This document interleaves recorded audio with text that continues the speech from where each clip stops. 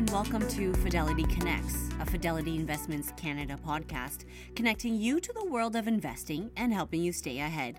Today on the podcast, we're pleased to welcome special guest, renowned economist Don Drummond. Don has held several senior roles at the Federal Department of Finance, including Associate Deputy Minister, where he was responsible for economic analysis and fiscal and tax policies. Don says the bank believes in a model where creating slack in the economy will, over time, reduce inflation. The BOC also expressed confidence in its strategy, indicating that the first step of creating slack in the economy has been accomplished. But Don also points out the market tends to anticipate economic changes, positioning itself in advance. He says the clock for these changes has just started, whereas people initiated this countdown a year or two earlier. This podcast was recorded on January 25th, 2024. Okay, what is the governor talking about in terms of waiting to see whether inflation, in fact, has gone down the other? Where could inflation be coming from? Otherwise, he would have cut if he wasn't worried. Well, I think the central thing in their monetary report that virtually everybody's missed until now, until the end of 2023, in the Bank of Canada's view, aggregate demand in the economy exceeded aggregate supply. And so you have an endless list of analyst notes saying, well, the economy's weak, therefore inflation should be going down, therefore the Bank of Canada should be cutting it. But in the Bank of Canada's view, even though the growth rates were weak, the level of activity was high. For the first time with this report, they're saying at the end of 2023, finally, aggregate demand fell below, not a lot below, but a bit below aggregate supply. So really the clock is only, this whole model, you create slack in the economy and that will ultimately with a lag bring down inflation. In the Bank of Canada's terms, that clock just started in the fourth quarter of 2023. Others seem to think it's been going on for a long time, but they've cleared out the excess aggregate demand in the economy, with the economy being flat for a couple of quarters right now. So in terms of the underlying conditions, they have to be relatively comfortable that this is going to work. First step has been ticked off. You have to create a bit of slack in the economy. And they noted help wanted index and the like has slackened off a bit on the labor force. But you're not seeing the results yet. Inflation's still higher than they want. Wage increases are higher. They never anticipated they'd be contemporaneous, but at least the game's on now. Some slack is there. It's like a classic, the stock market will see through these things, and position itself ahead of time. And the actual economy will go at a different rate, obviously. So, a lot of equities have been expecting this sort of getting through either inventory or the whole supply demand thing going in a different direction. We've been reading through the equity story that's already getting priced in. But the economy, as you say, the clock has just started. It's really interesting. Yeah, I would say the distinction is people started the clock about a year ago and they started about a year too early. Okay. They've sort of been wondering, well, if the economy is so weak as of the end of 2022, why is inflation not coming down even more? Well, the reason is, yes, the growth rates were weak, but the level of activity in both output and in the labor market was still relatively robust. And as the Bank of Canada noticed, one of the reasons is the United States economy is proving to be very resilient in the face of the higher interest rates. They got a pretty good growth rate going on. Yeah, exactly. So it's interesting. It's not being restrained in some of the same ways. Now, it's a different story in Canada. There's a lot of discussions about, and this gets into a conversation that, can be endless, but, is it a sort of a politically linked thing? Do cuts have to happen in the U.S. before a November election? Do they not? Do they need to be too close or too far or whatever? We don't really have that in Canada. Unless something happens in our government, which it could, but it's not really that sort of timing thing. What do you think everyone's kind of getting all prognosticating about with the timing of cuts this year? Are they coming this year? Is your belief? Well, with your comment that we don't get involved in the political aspects of monetary policy, I can't help but thinking that the first time the Bank of Canada stopped raising interest rates, the Minister of Finance said how pleased she was with that. I don't ever remember anybody commenting on monetary policy to that extent. That's pretty direct, and we haven't heard anything like that since. I think the Bank of Canada will be left to do what they think should be done. they have to be looking, and they say in the monetary report, they do think we'll return to the 2% inflation target, albeit not till 2025. And they've been very consistent. We don't need to wait for 2% inflation to be recorded before we're going to cut interest rates. There's lags on the upside and there's lags on the downside. So I think they're getting closer. I don't think that they'll cut interest rates in the March, but I think there's a good possibility they will by April. But, they emphasize a lot of the inflation is coming through shelter and food prices, and they expect that to continue to be a source. But they have their own measures, three measures of core inflation. All three of them are between 3.5% and 4%.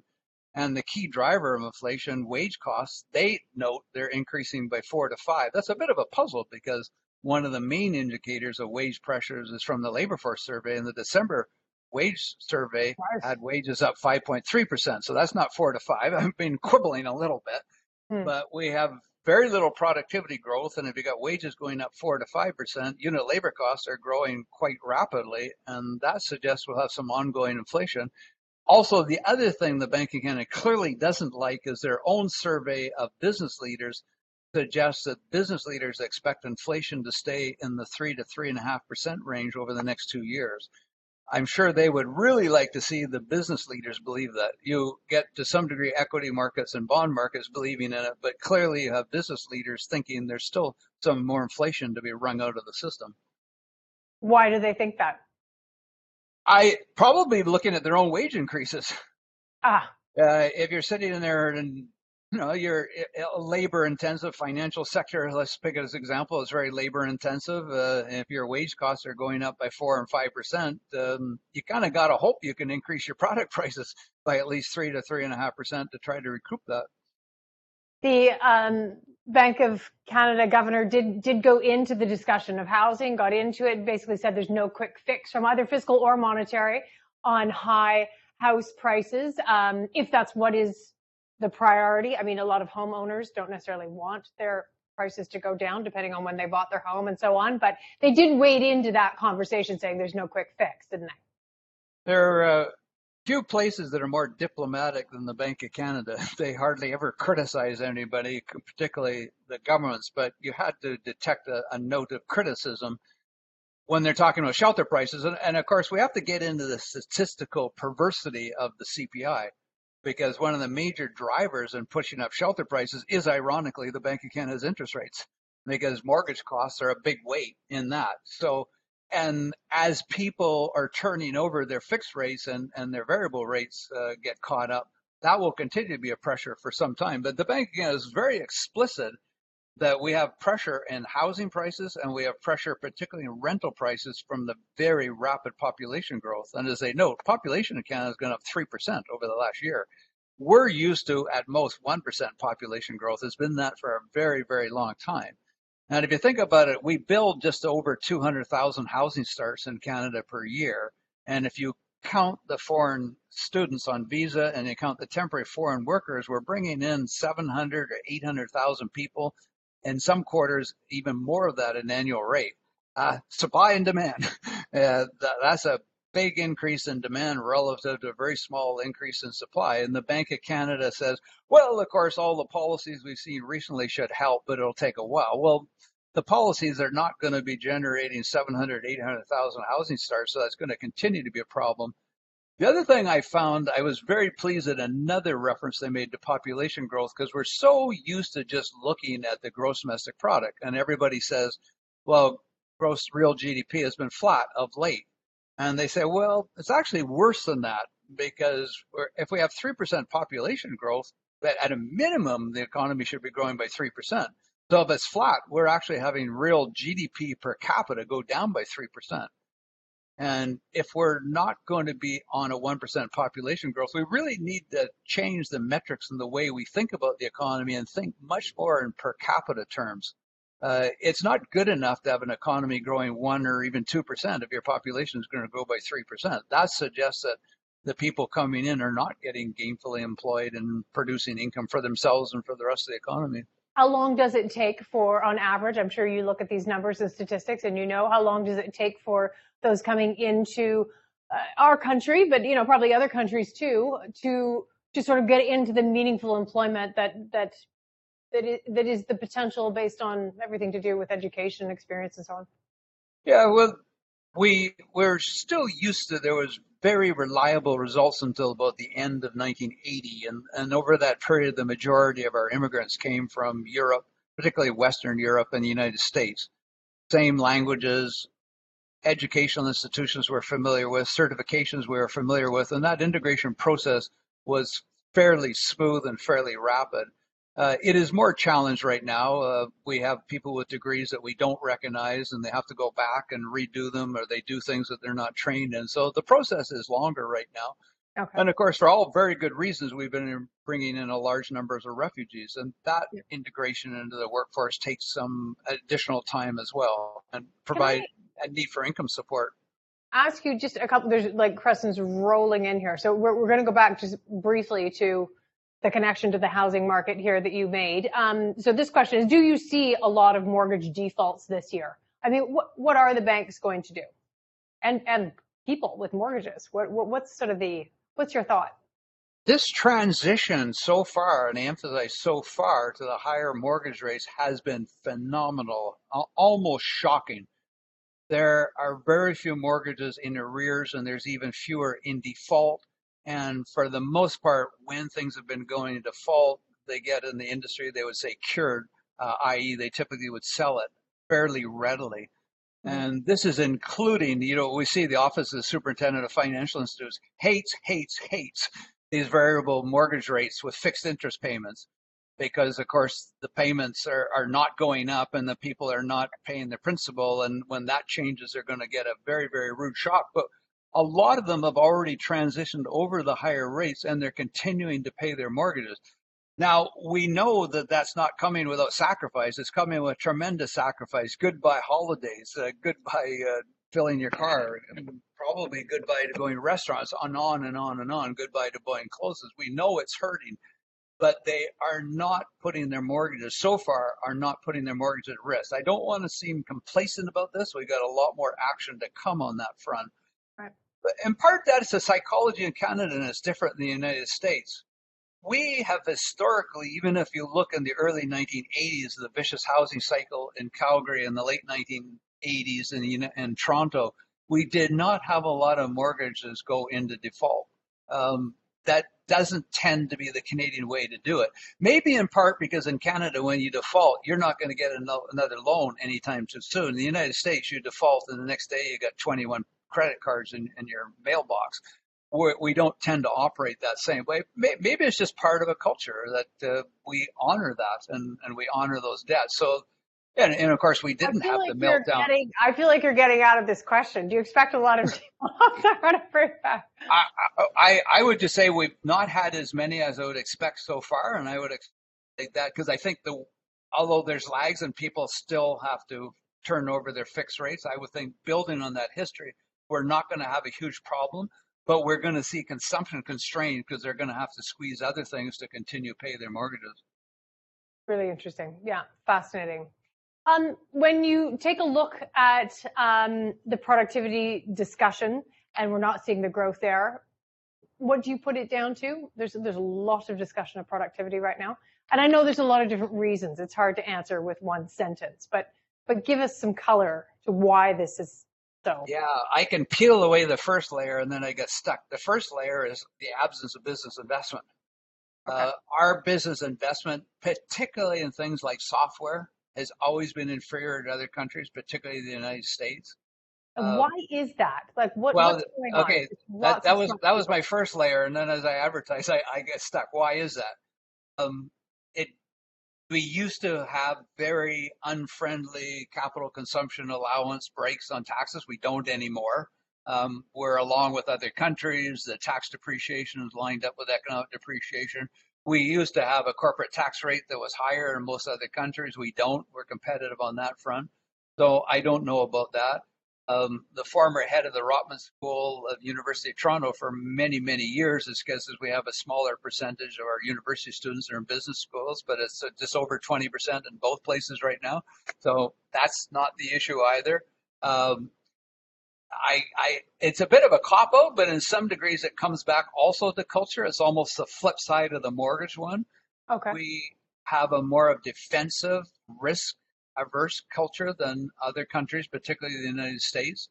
And we have this growth model in Canada where we create small businesses at a good clip, and they tend to grow to about the $500,000 size and then sell out or stop growing and continue in that small business, in part because they get a favorable tax regime.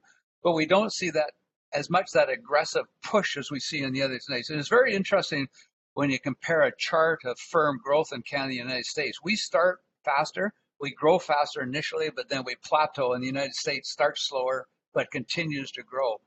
And I don't think you can chalk that up to policy reasons. That's to some degree culture, and to some degree it's a different attitude of that the bankruptcy. In Canada, if you declare bankruptcy, that's the end, your history.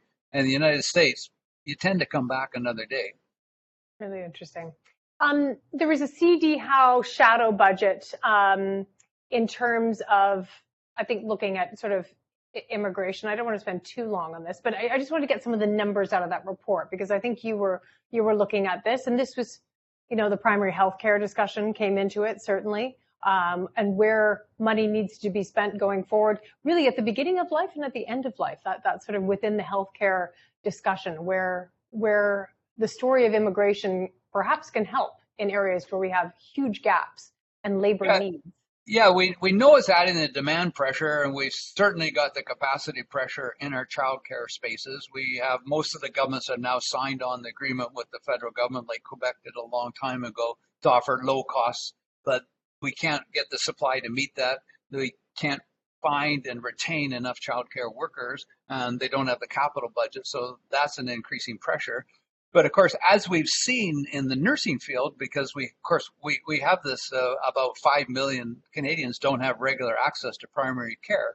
And a lot of the answer is being provided through nurses, particularly nurse practitioners. But we only have 6,800 nurse practitioners, but we have a lot of foreign trade nurses, including nurse practitioners. And there used to be a very snail pace of recognizing their credentials, very picky, that you're missing this course, now you got to go back and start over again. And we've seen a very remarkable acceleration in that process of recognizing the foreign credentials. So yeah, it is adding to the demand side, but if we use immigration properly, we can address these bottlenecks as well. How does automation work for some of the discussions of, again, gaps within the labor story? Well, how do you see that unfolding? That's the irony of the peak of this discussion from employers in the last couple of years, that they can't find workers. Why do you say that and then simultaneously you're not investing? I mean, to pull out the economist trick, you got a production function and it's got capital and labor in it. You got two components. If you can't find the labor part, why don't you lean more on the capital part, which includes more automation? So that's a bit of a surprise. Obviously, there's not every operation in the world, but speaking of operation, I mean, we do have artificial intelligence or robotic surgeries right now. We do. Obviously, people are behind the scenes, but as I said, a lot of the things that maybe even 10 years ago we said you can't automate, well, they're getting automated as well. Yeah, we're going to talk about the Da Vinci robot next week, actually, with regards to healthcare. But that goes down that side of things. Tell us about foreign direct investment, where that falls off a ledge, where it still sings. Is it a case of bad marketing? What do we need to do there? Well, we have seized the worst of all possible worlds. We have an image around the world that we are hostile to foreign direct investment, and yet we've hardly ever turned away any investments. So how do you get that image that we're hostile while simultaneously not turning away anything? Yes, so I think our record suggests we are open to foreign direct investment, but we have a critical moment coming up. The electrification of the world, the downside of that is it uses a lot of precious metals, and they're not found in very many parts of the world, but they're found in Canada. And our process suggests 15 to 20 years from start to the beginning of a mining operation. Well, if you decided you want to do it, we can't have that. And so far, the major interest in going Sorry to interrupt, but you can't have the 10 to 15 years. It's got to be faster. Yeah, no, 15 to 20 years typically from the start of an application into process to actually getting going. We have so many different layers, partly because we have split jurisdiction between federal and provincial. And we are again seeing more interest from foreign players than we are seeing from Canadian players. And it's reminiscent between 2000 and 2008. Most of the large mining companies in Canada sold out. They were typically third or fourth in the world, and they had an opportunity to become first or second, but instead of doing that, sold out. And you look at Australia, for example, if they were third or fourth, they merged and bought up other things and became first and second. So again, it speaks to that culture. Their stock prices were very high, and there was an attitude, hey, that's pretty good. We get a great rate of return on that as shareholders, as management. Let's just sell out. So, okay, so that said, so Canadian investors investing in, if they want, the minerals sector, where does that kind of money get allocated away from what into I mean, there's sort of a question of housing here. There's lots of questions. Where does the Canadian money go? Could it be redirected into these projects, or does it have to come from foreign places? Like what do you see as the opportunities there? I have been caught in this sandwich for 30 years because when I speak to people and operations looking for funding, they say there's no funding available. And when I speak to people who have funding, they say there's no opportunities available. And I always just want to get them all in the same room and just say, you can't leave till you sort this out. Because the people say there are opportunities and there's places to do it. And we've seen it. And we've seen in many cases foreign operations take those opportunities instead of Canadians taking those opportunities. Okay. You know, we as Canadians use this 10-to-1 rule, and the United States has more than 10 times our number of billionaires, and they have more than 10 times the number of people who are willing to be very patient with their investments. So there's definitely advantages there, but we still do have pockets of money. And of course, we got huge pension funds in Canada as well. Yes. Tell us, there's a couple of questions here. So what part, Don, does energy play in Canada's inflation factor? Well, energy, particularly gasoline prices, were a big part of it at the beginning, but they aren't anymore. Relative to where they were 2 and 3 years ago, oil prices, for example, are quite a bit higher, but they've been flattish of late. So inflation takes a further increase. So that's not so much of a picture of it. We are seeing, coming back to meld that with your previous question, I mean, we're seeing quite an impressive shift to cleaning up our energy sources in Canada. It's very unfortunate we saw the delay in Alberta considering renewables. Hopefully that will end and we'll get back on track of that. But you see an economy that's been centralized on oil and gas leading into the renewables and the cleaner force of energy sources. So we can do it, and we are doing it to some degree. Another question. Any comments on the population trap and what it will take to get out of it? Well, in my own view, let's recognize immigration built the country to a large degree. Not forgetting for one moment the country was founded by the Indigenous people, and they're still a very extremely important part of the economy and the country. But most of us, like us, are immigrants, and most immigrants have been economically successful themselves and brought success to the country. So we do not write that off by any means. But the increase has been too fast and too soon, too many. We have these capacity constraints in housing, we have this capacity constraint in health, and we're not able to bridge that in the short term. So instead of just capping the immigration numbers the way they did, I would prefer for a while, not forever necessarily, but for a while to bring them down, and then let's work harder to build these capacity constraints. It's kind of weird that we open the door in the immigration numbers, but we continue to constrain the number of physicians that can be trained, as an example. How does that make any sense? You know, we have the physician supplies increasing about 1% a year, but the population is increasing 3%. And we already have 5 to 6 million people that don't access to a primary caregiver. You know, it's a classic example in policy where the departments and the policies work in isolation of each other, and they didn't figure that out altogether. Do you think taxes south of the border, north of the border are going up? You know, that to answer that question, of course, you'd have to get your crystal ball of what's going to happen in the U.S. election. But maybe in either situation, the debt load is really the question. The debt load is huge.